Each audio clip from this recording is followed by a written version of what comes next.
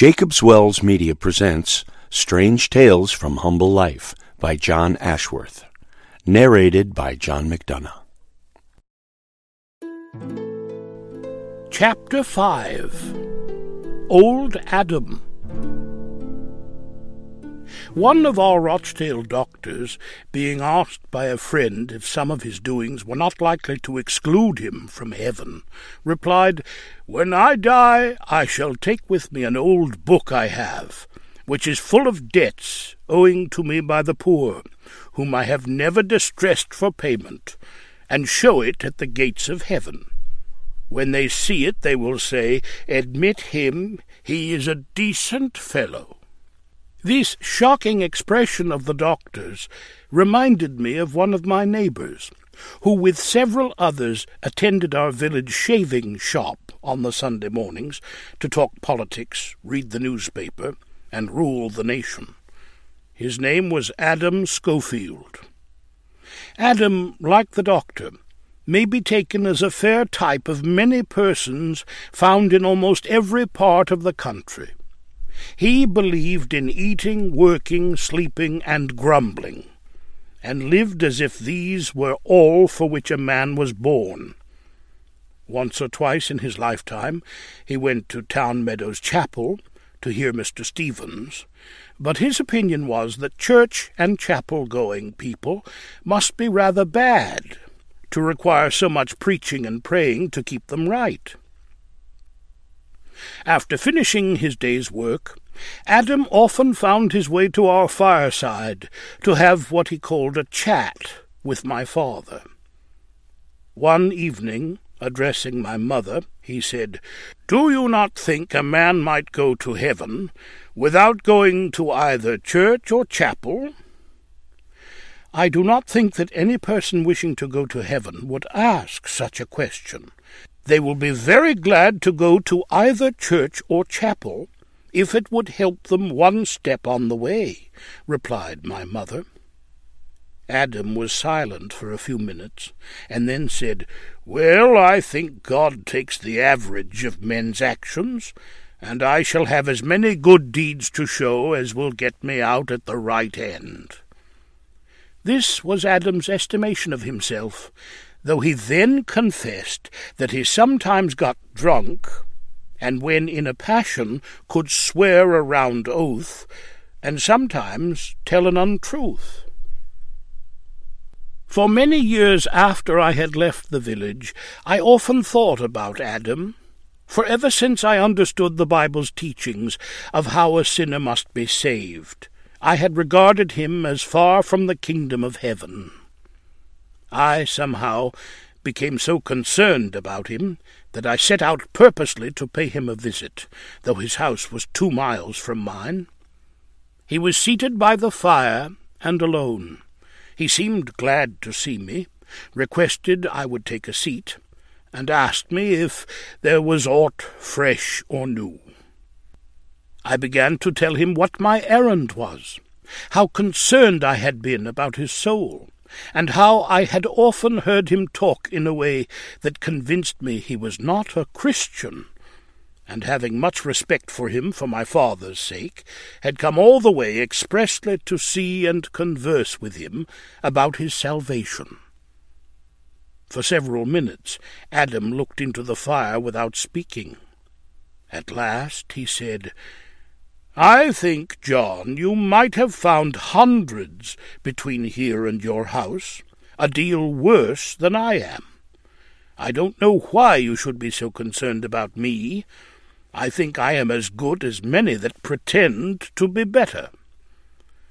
"That is what I expected and feared you would say, Adam, and it is what makes me so concerned about you. If you felt yourself a sinner, you would seek for a Saviour. But so long as you think you are not a sinner, there is no hope for you. You are very like several persons that I have seen and heard of, and if you will allow me, I will tell you about some of them, Adam."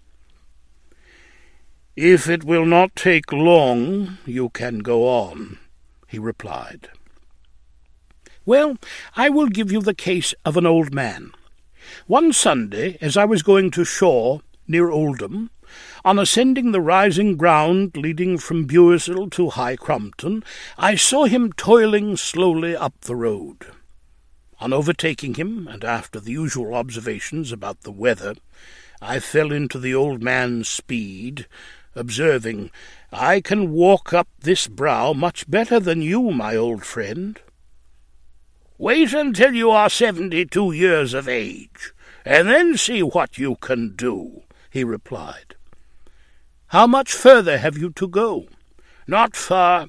I am coming from church, but it is getting a long way for me to go now, and I think I shall not be able to go much longer." "I am glad to hear you say you have been to church this morning, and that you are preparing for your latter end, for I never see an old man or an old woman, but I think they are not far from either heaven or hell."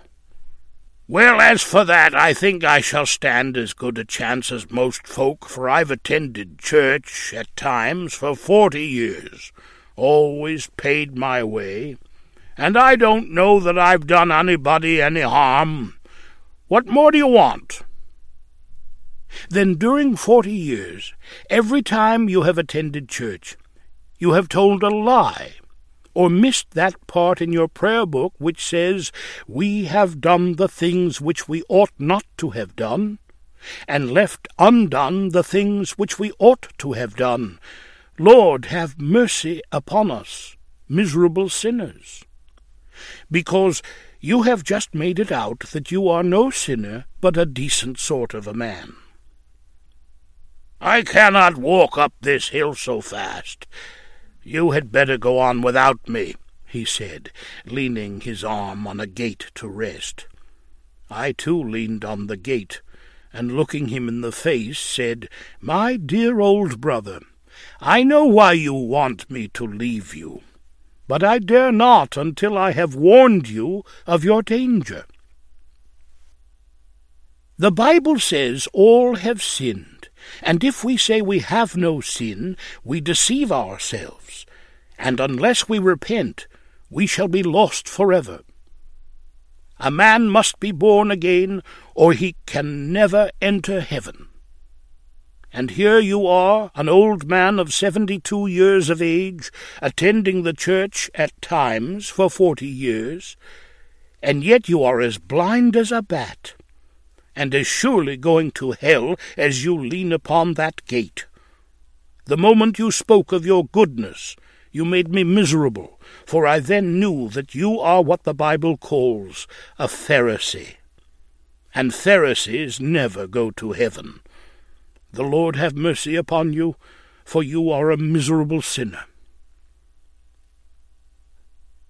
During my short speech, the old man seemed amazed and restless, and begged I would leave him, for I had made him uneasy.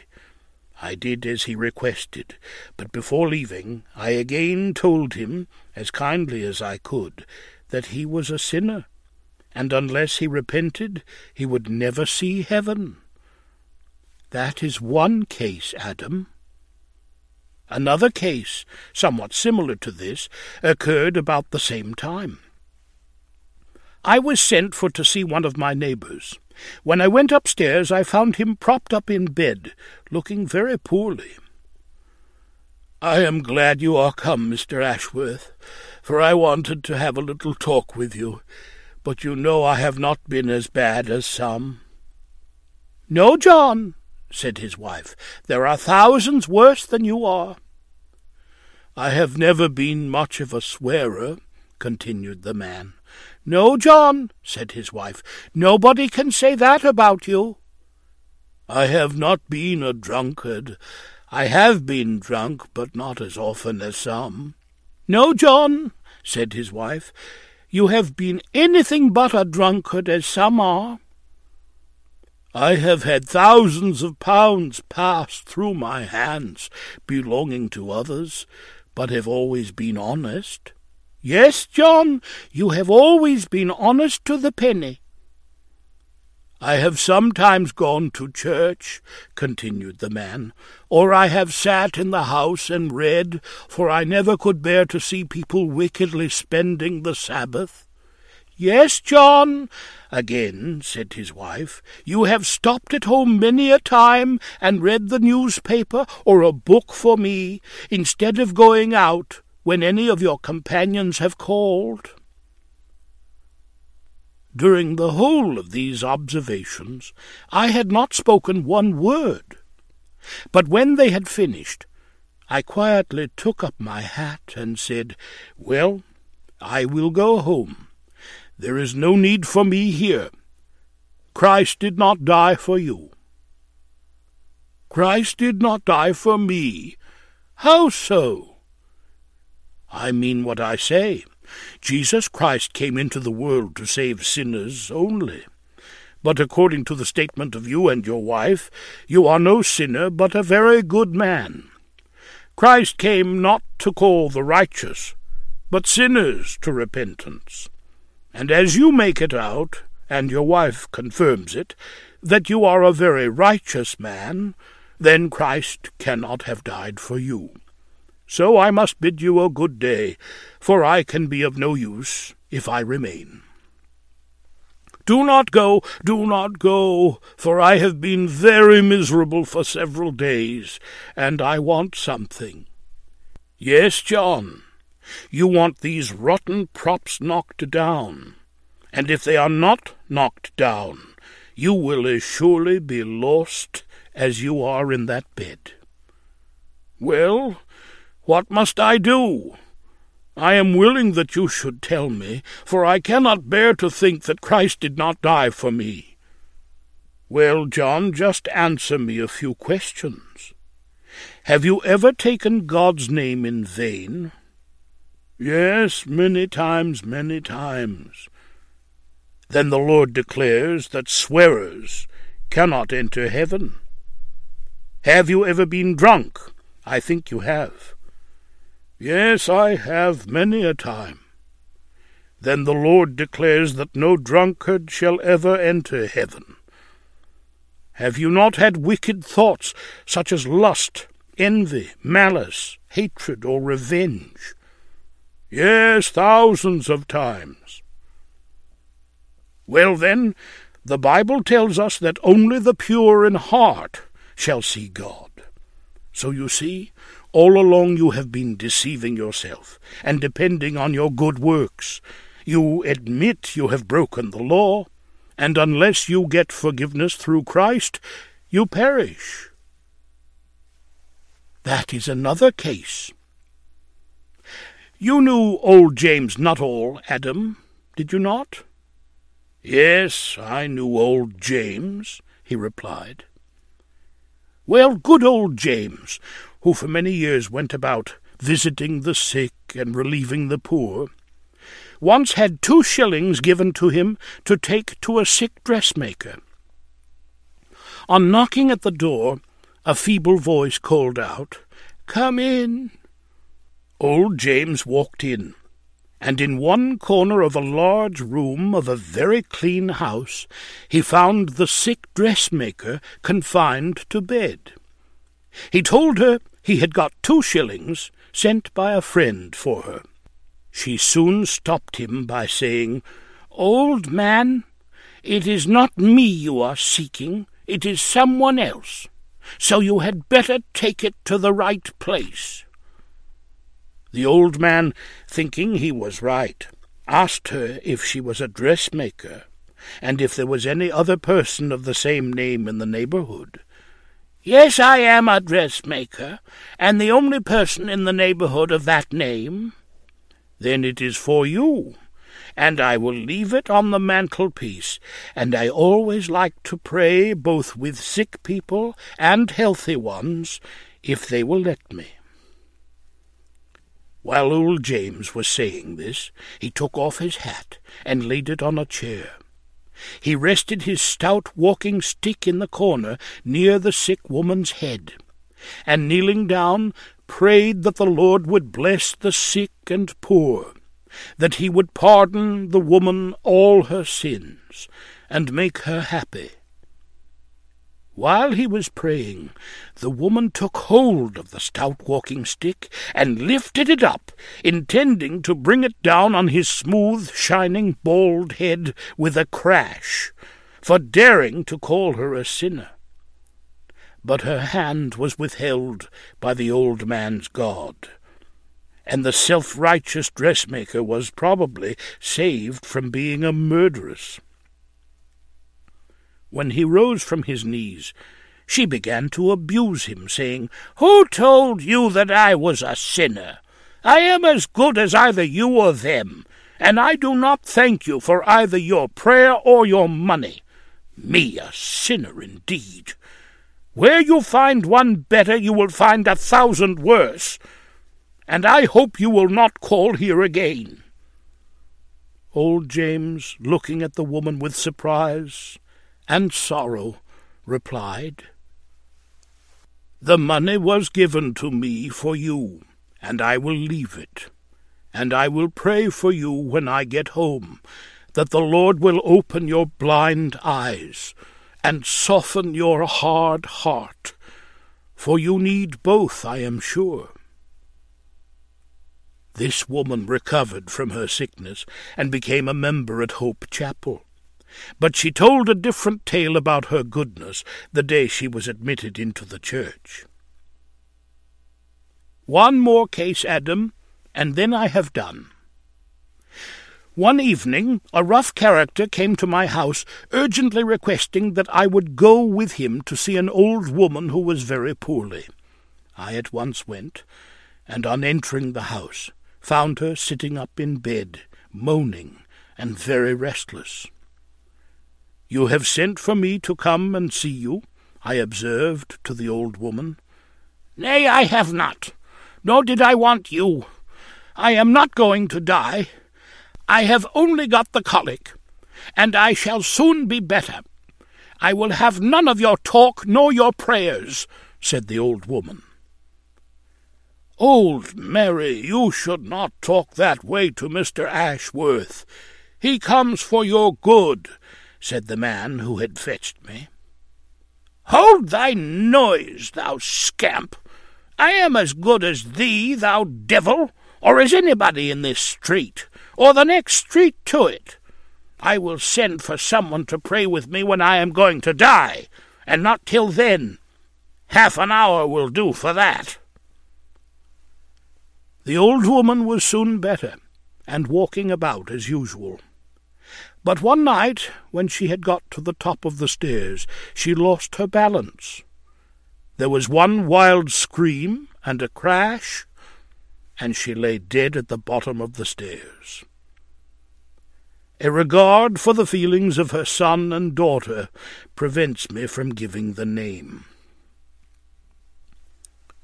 After giving the above cases, I waited to hear what Adam would say, but he made no reply. When on the point of leaving, I felt very nervous, and thought, shall I ask Adam to let me pray with him, or would it be more prudent to leave him without doing so? I asked him, but his reply was, "No, John. What little I do in that line I can do for myself." "Will you have this little book, then? It is good print, and I think you will find something that may interest you." "Well, yes, you may leave the book, and I can see what it is about." I laid the little book called Come to Jesus on the table, bidding Adam good night, and for many weeks saw no more of him. Having to pass through the village, however, on some business matters, I again called, and found him as before alone. On the table near him lay the little book, but backed afresh with some blue sugar paper. The moment I saw the book had been covered afresh, I felt convinced that there was a change somewhere else beside the book-back. "So you see I have called again, Adam. How are you getting on since I last saw you?" He pointed to a chair, requested me to sit down, and at once began to tell me he had long waited to see me, for he had spent some very miserable hours since I last called, and had come to the conclusion that he should be lost. I am glad such is the case, Adam. Now I have hope concerning you, for Jesus Christ came to seek and save that which was lost. So this little book says. There is no nonsense about this book. It is all out of the Bible. I have been like the man you mentioned, all my life resting on rotten props. But this book has knocked them all down, and I am now almost in despair. I drew my chair nearer to where Adam sat, and laying my hand on his knee, said, "Do you now think that you are better than others, and that your good deeds outweigh your bad ones? Oh, dear, no. I feel ashamed that I ever talked that way to you or anyone else. Do you still think there is too much preaching, praying, and Bible reading as you once did? Oh, dear, no. I have read the Bible more, and in my way prayed more the last 2 months than I have done for 20 years before. Do you now think you are a sinner, Adam? I am sure I am, and a great sinner. Whatever shall I do? Do you feel you are a sinner? For there is a vast difference between merely believing we are sinners and feeling we are sinners. Yes, I feel that I am, and feel it so keenly that it sometimes makes me sweat. Well now, do you feel that Christ can save you? Why, he has saved millions, and he—" Here Adam burst into tears, in which I could not help joining him. "Do you believe that he will save you, Adam?" "I hope he will," was his reply, still weeping. "Just one step more, Adam. Do you believe Christ will save you now, just now? For you know, if ever a man's sins are forgiven, there is a moment when forgiveness takes place, and when that moment comes, he can say, 'O Lord, I will praise thee. Though thou wast angry with me, thine anger is turned away, and thou comfortest me.'" Adam buried his face in his hands, and began sobbing like a child. I was deeply moved, and for some time we were both silent.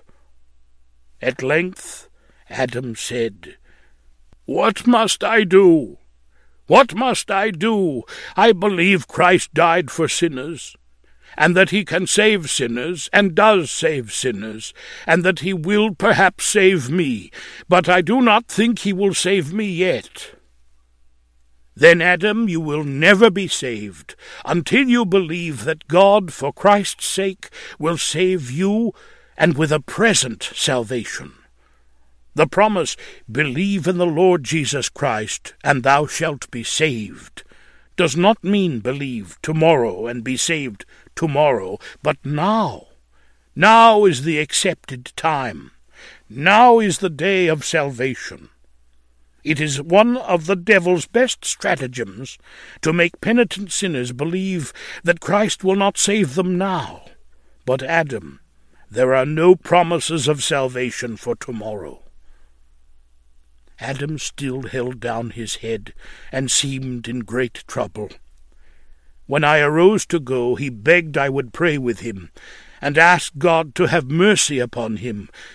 We prayed together, and not without hope that God heard our prayer. I then shook hands with him, and, at his request, promised to call again soon, thankful in my heart that the once self-righteous Pharisee was now the humble penitent, pleading for mercy. Adam still sought pardon, still studied the Bible, and read the little book called Come to Jesus, attended the house of God regularly, and the weekday prayer meetings held in the neighborhood, and before I saw him again, he was a sinner saved by grace, and a very happy child of God. his regular attendance at the means of grace, and his consistent Christian life was strong evidence that the change was real.